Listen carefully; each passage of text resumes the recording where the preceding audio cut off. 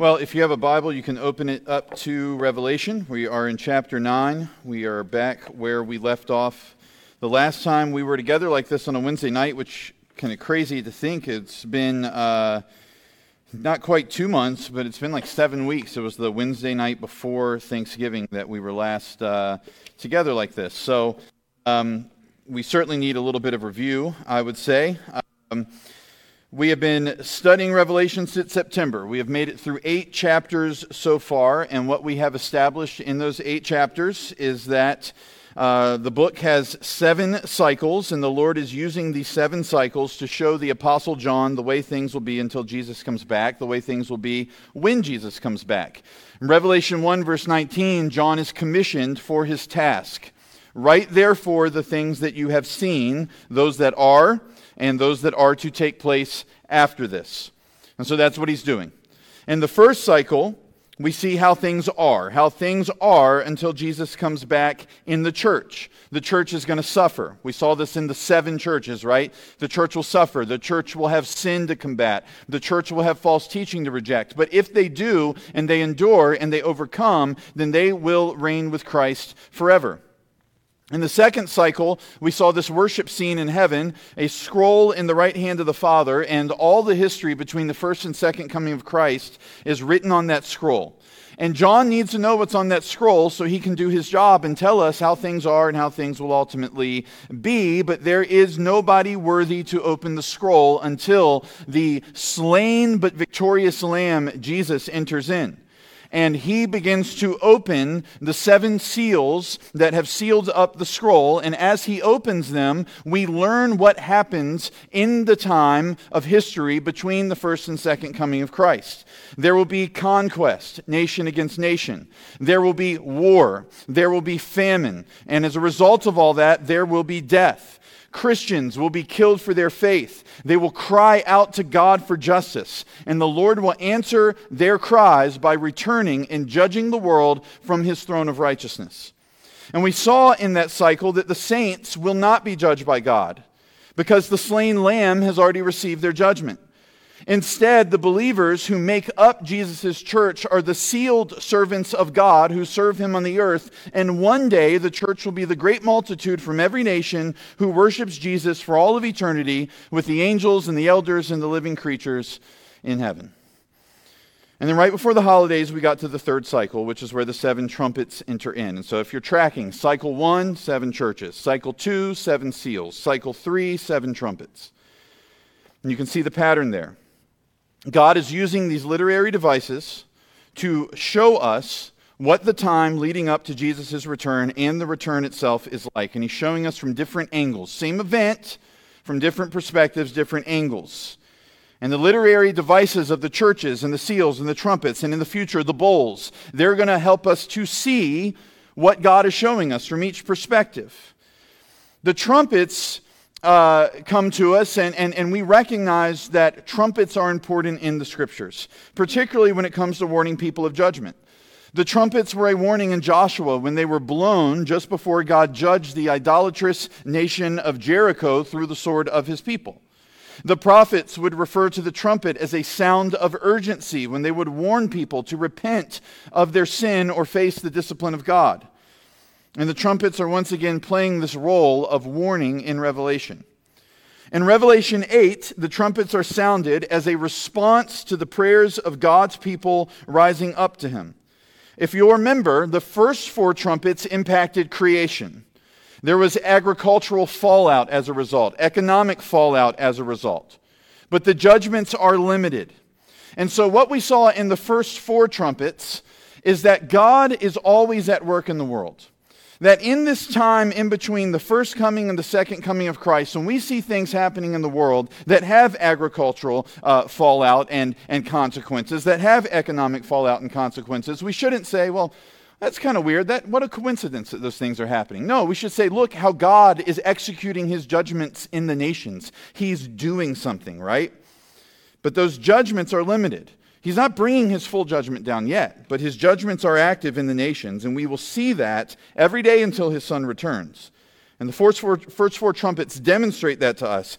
And then Revelation 8 ended with this really eerie scene of an eagle flying overhead, pronouncing doom upon those who dwell on the earth.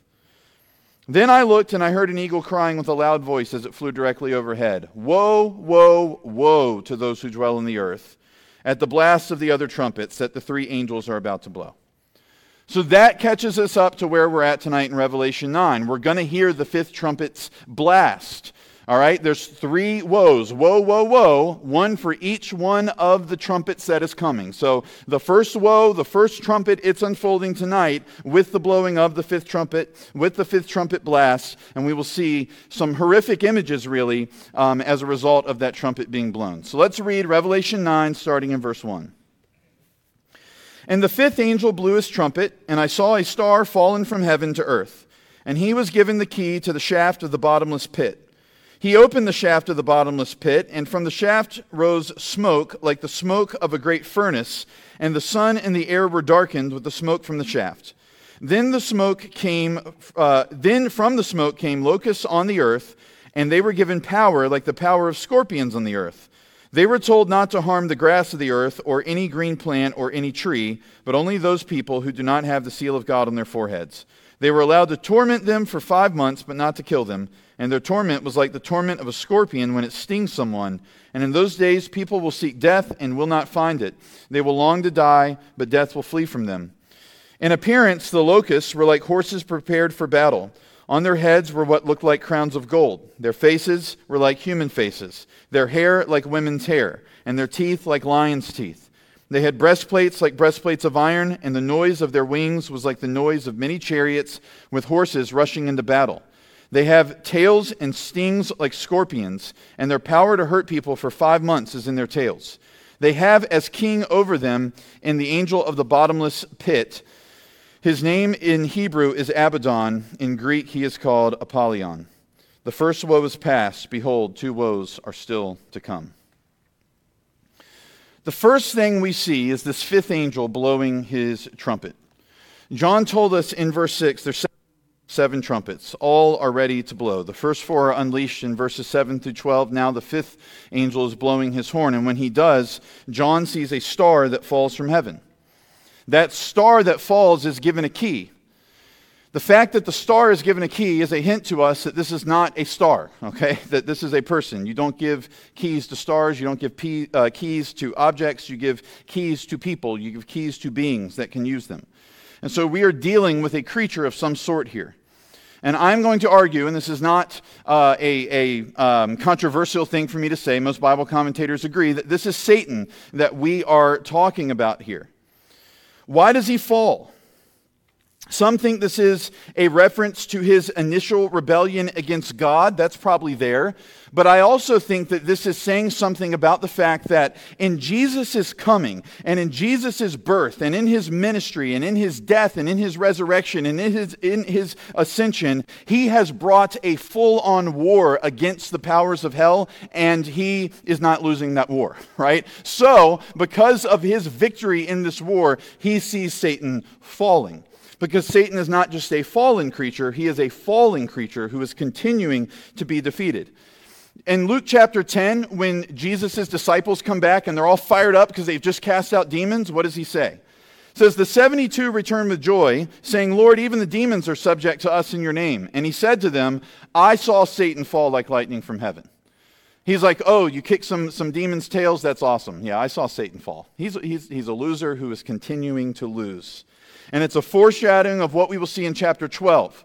Now war arose in heaven, Michael and his angels fighting against the dragon, that's Satan. And the dragon and his angels fought back, but he was defeated, and there was no longer any place for them in heaven. And the great dragon was thrown down, that ancient serpent, who is called the devil and Satan, the deceiver of the whole world. He was thrown down to the earth, and his angels were thrown down with him.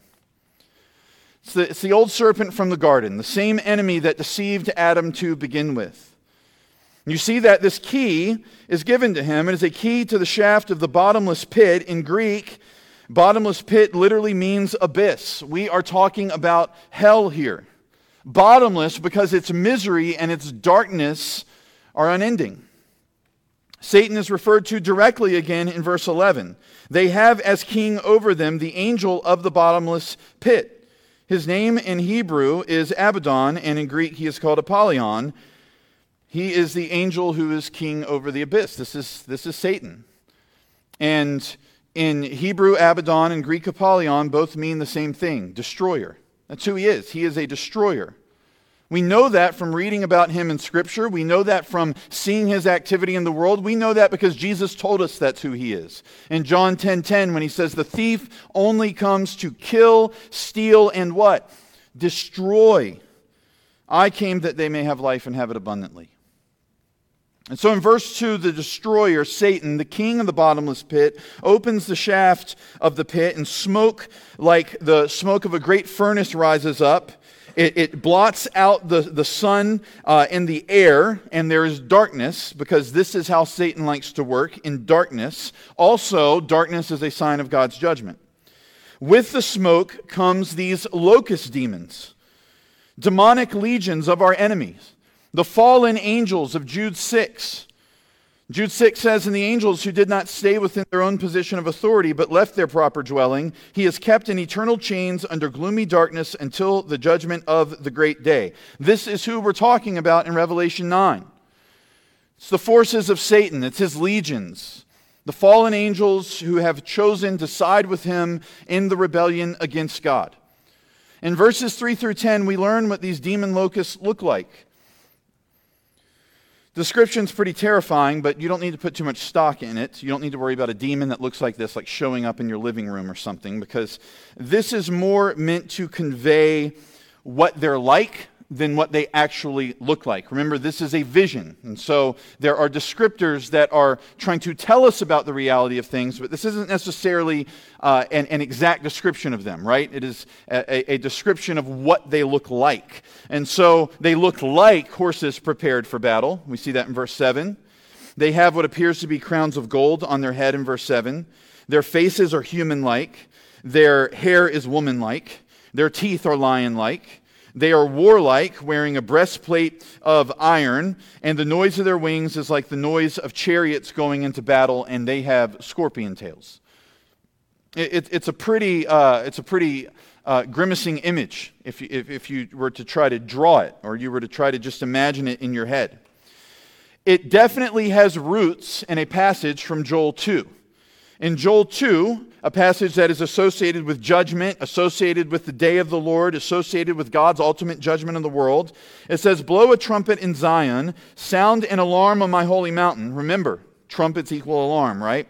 Let all the inhabitants of the land tremble, for the day of the Lord is coming, it is near.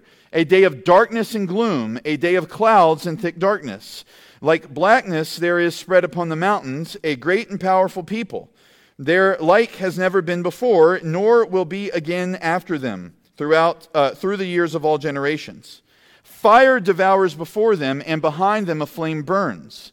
The land is like a garden of Eden before them, but behind them a desolate wilderness. So do you see how they're like locusts?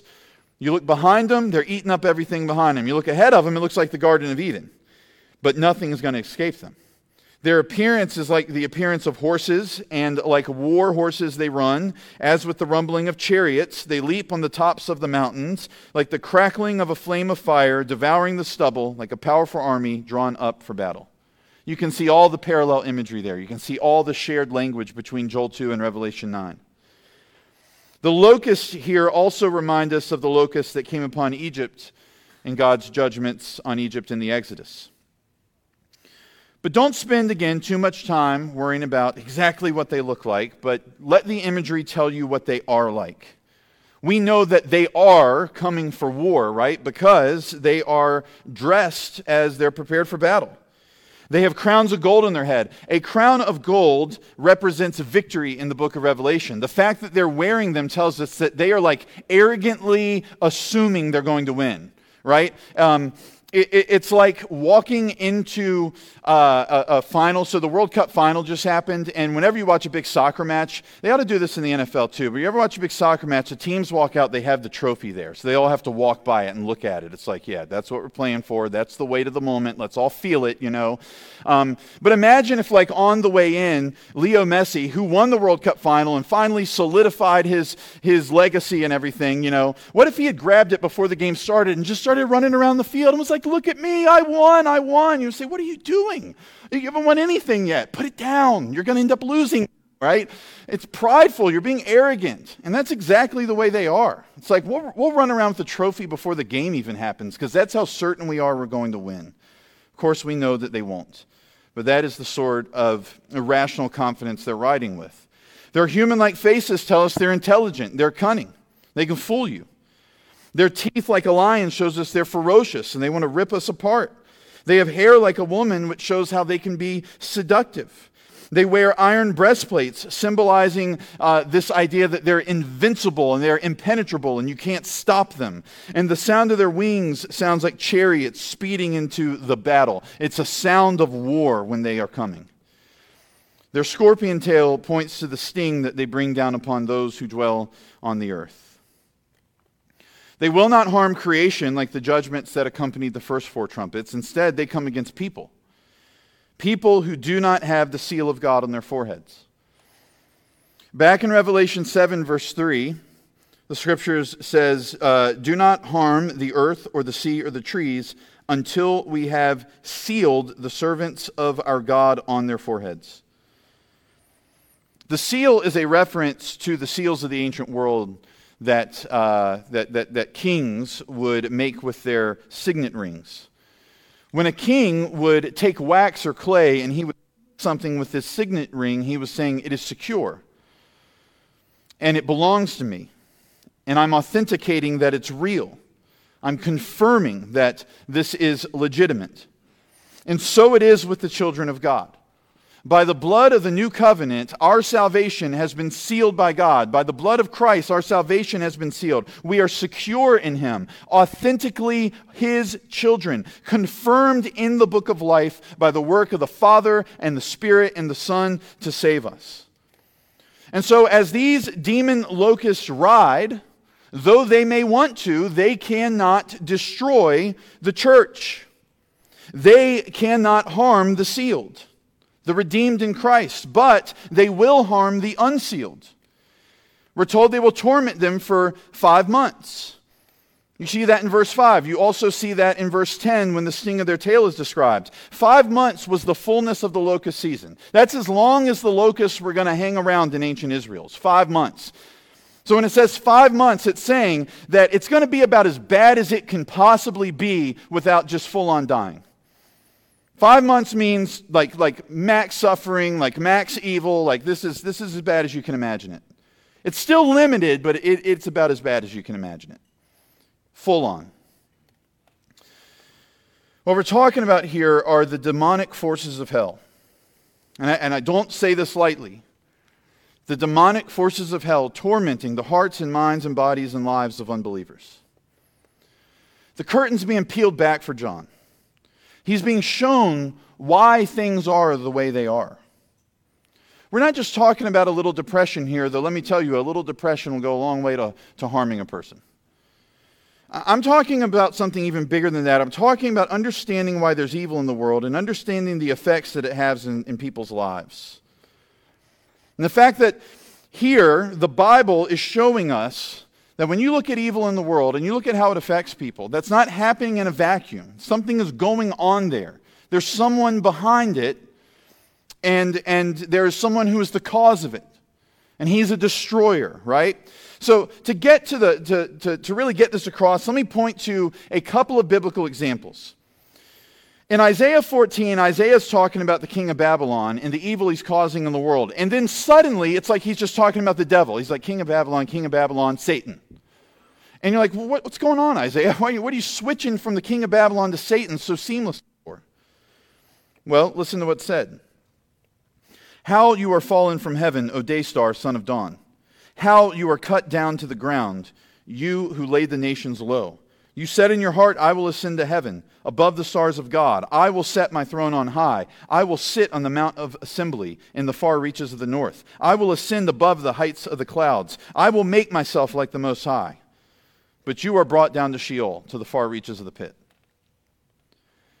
Isaiah's got no problem just switching from talking about the king of Babylon to talking about the king of hell, talking about Satan, because he knows that Satan is ultimately the one that lies behind the evil kings. So he can talk about the king of Babylon and the aspirations of the king of Babylon, and he can talk about Satan and his aspirations in the same breath, because it is Satan's evil that's behind the evil of the king of Babylon. It's Satan's evil ambitions that lie behind the evil ambitions of the Babylonian monarch. Similar situation in Ezekiel 28. Instead of Babylon, we're dealing with Tyre. Ezekiel's talking about the king of Tyre, and then all of a sudden, you were in Eden. Who was in Eden? The garden of God. Every precious stone was your covering: sardius, topaz, and diamond, beryl, onyx, and jasper, sapphire, emerald, and carbuncle. And crafted in gold were your settings and your engravings. On the day that you were created, they were prepared. You were an anointed guardian cherub. I placed you. You were on the holy mountain of God. In the midst of the stones of fire you walked. You were blameless in your ways from the day you were created till unrighteousness was found in you. And in the abundance of your trade, you were filled with violence in your midst, and you sinned. So I cast you as a profane thing from the mountain of God, and I destroyed you, O guardian cherub, from the midst of the stones of fire. It's the same thing. It's like Ezekiel's talking about the king of Tyre, and all of a sudden, let's talk about Satan, because he recognizes that behind the king of Tyre is the same the same serpent, the same dragon who slithered into the garden and deceived Adam. He is the evil that lies behind evil men. So today, we as Christians watch our TV and we see all the evil on the TV, and they tell us it's because of poverty, it's because of lack of education, it's because of global economics, it's because of inequality, it's because of racism, it's because of rivalries, it's because of domestic disputes, it's because of alcohol and drugs, it's because of corrupt politicians. And you know what? We can blame a whole lot of that on all that.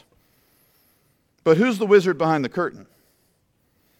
It is the enemy and his demon locust running amok in the world. The king of hell is intent on bringing hell into the lives of the people on the earth. And when this just gets so bad, and people have no biblical worldview, they have no cross-centered lenses to see the world through, when that happens, they want to die. People get so, they become so overwhelmed by the weight of sin and evil in the world that they just go, I just want to give up. I don't want to live here anymore. This is why verse 6 says, and in those days people will seek death and will not find it. They will long to die, but death will flee from them. We are talking about truly terrible stuff. But for the people who were hearing John's revelation for the first time, this was explaining some things. They were suffering at the hands of Jewish synagogues that hated them and the leadership there. They were being called blasphemers and being cursed by those that many of the Christians who were Jewish, they would have counted them as their people. And all of a sudden they're cursing them, wishing death upon them. They were suffering at the hands of the Roman Empire. And they hear this from John, and God is telling them, listen, there's more to this. There is more than just the physical that you can see. There's more than just the events that are scrolling across the ticker on the bottom of the screen. There's a spiritual war at hand. And Satan's forces are at work. And so much of what you see in the world and so much of what you see tormenting the lives of unbelievers is a result of him and his evil.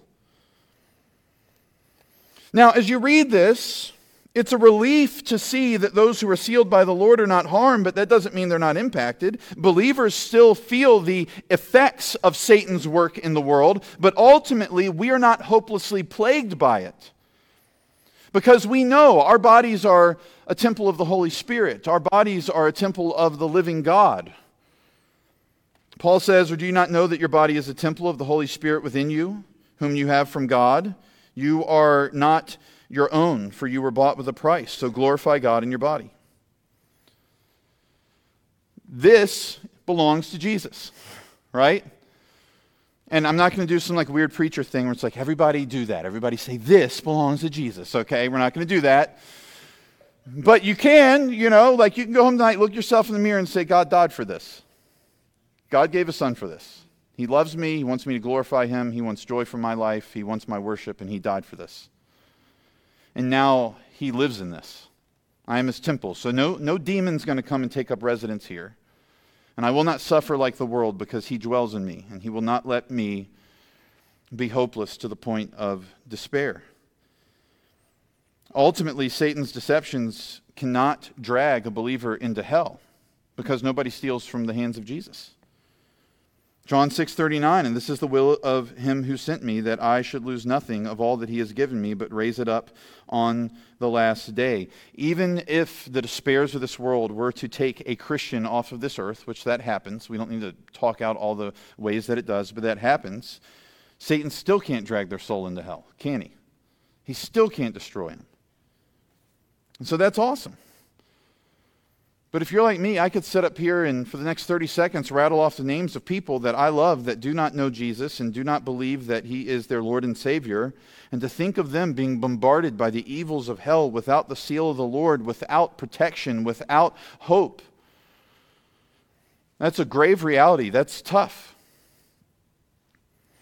But let me offer you some solace in the fact that this angel, who is the king over the bottomless pit, is a created being who has limited power. Notice in verse 1, Satan is given the key to the bottomless pit. He doesn't have the key.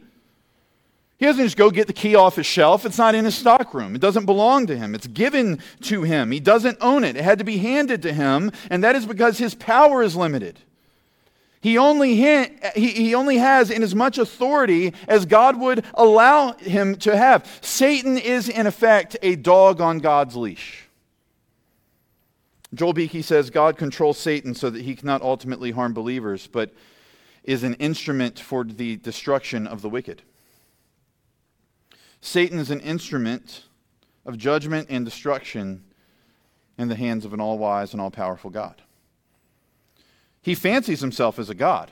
That's what he thinks he is. But he's only the God over this world for a very short time that God will allow.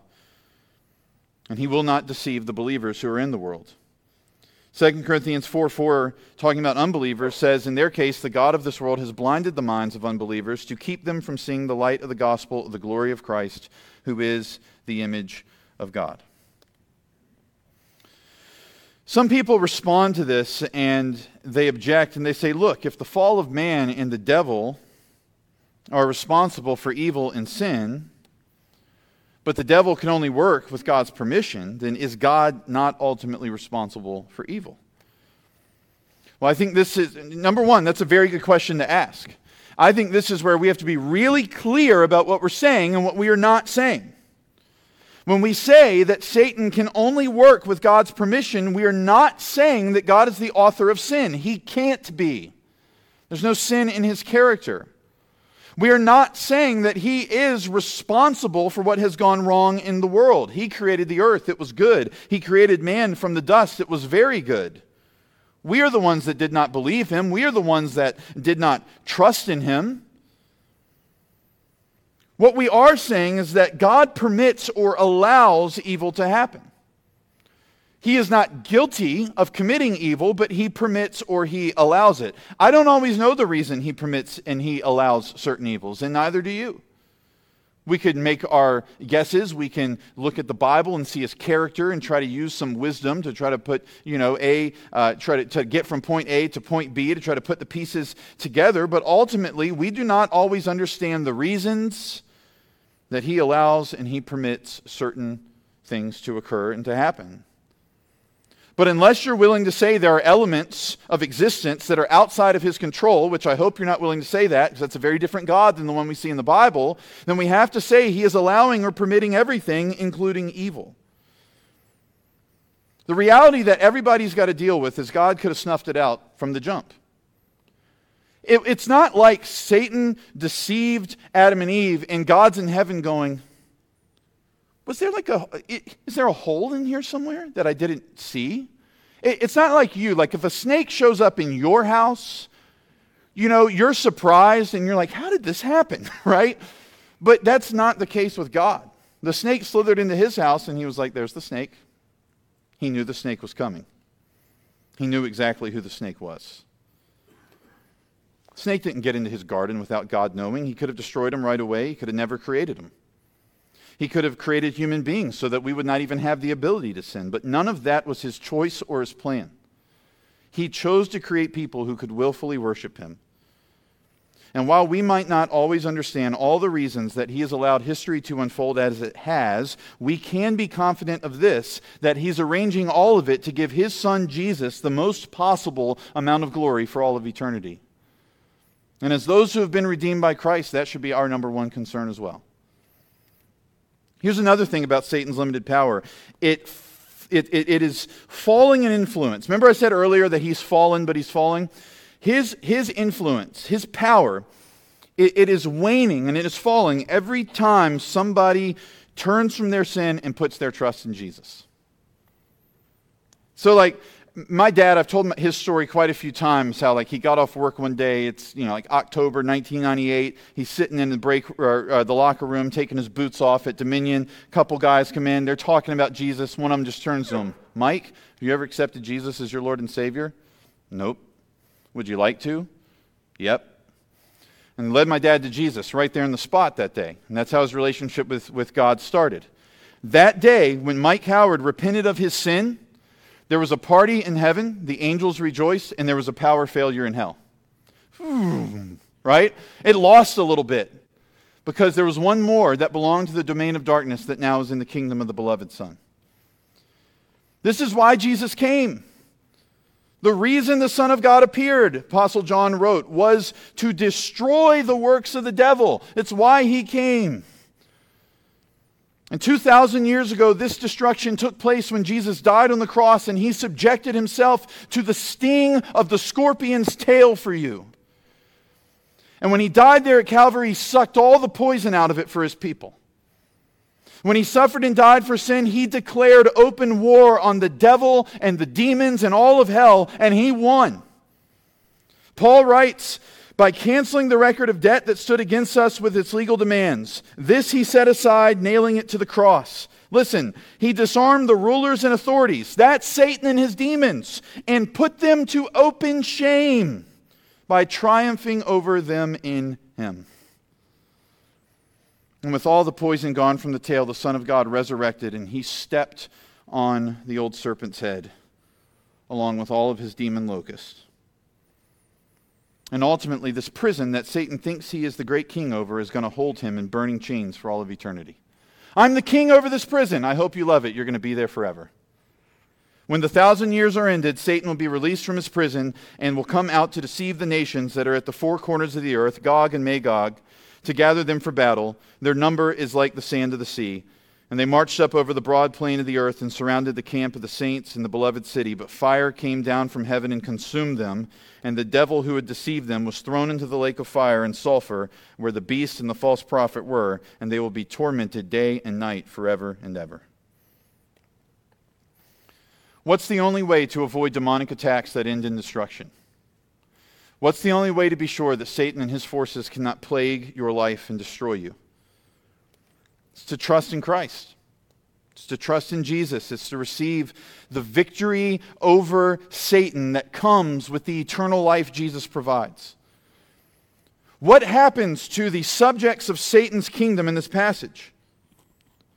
Well, in Revelation 9, 1 through 12, life gets worse for them. The evil in the world impacts them on every level until it drags them into eternal judgment. This is what Satan gives to the members of his domain of darkness. He gives them misery. Christ gives his citizens of his kingdom abundant life. And that abundant life is the only remedy to the work of Satan. It's the seal of God.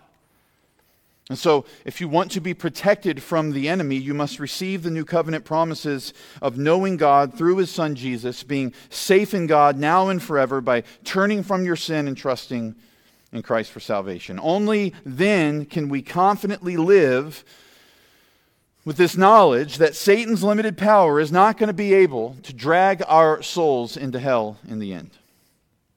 And this is really the purpose of the fifth trumpet. The eagle is pronounced as woe, and the woe comes and goes, but Christ has not returned. We got another trumpet that's going to blow.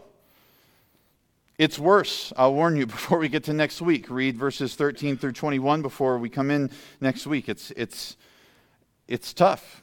It's not the easiest passage. It's about all the war that exists in the world and how horrible it is and how Satan is behind all of it.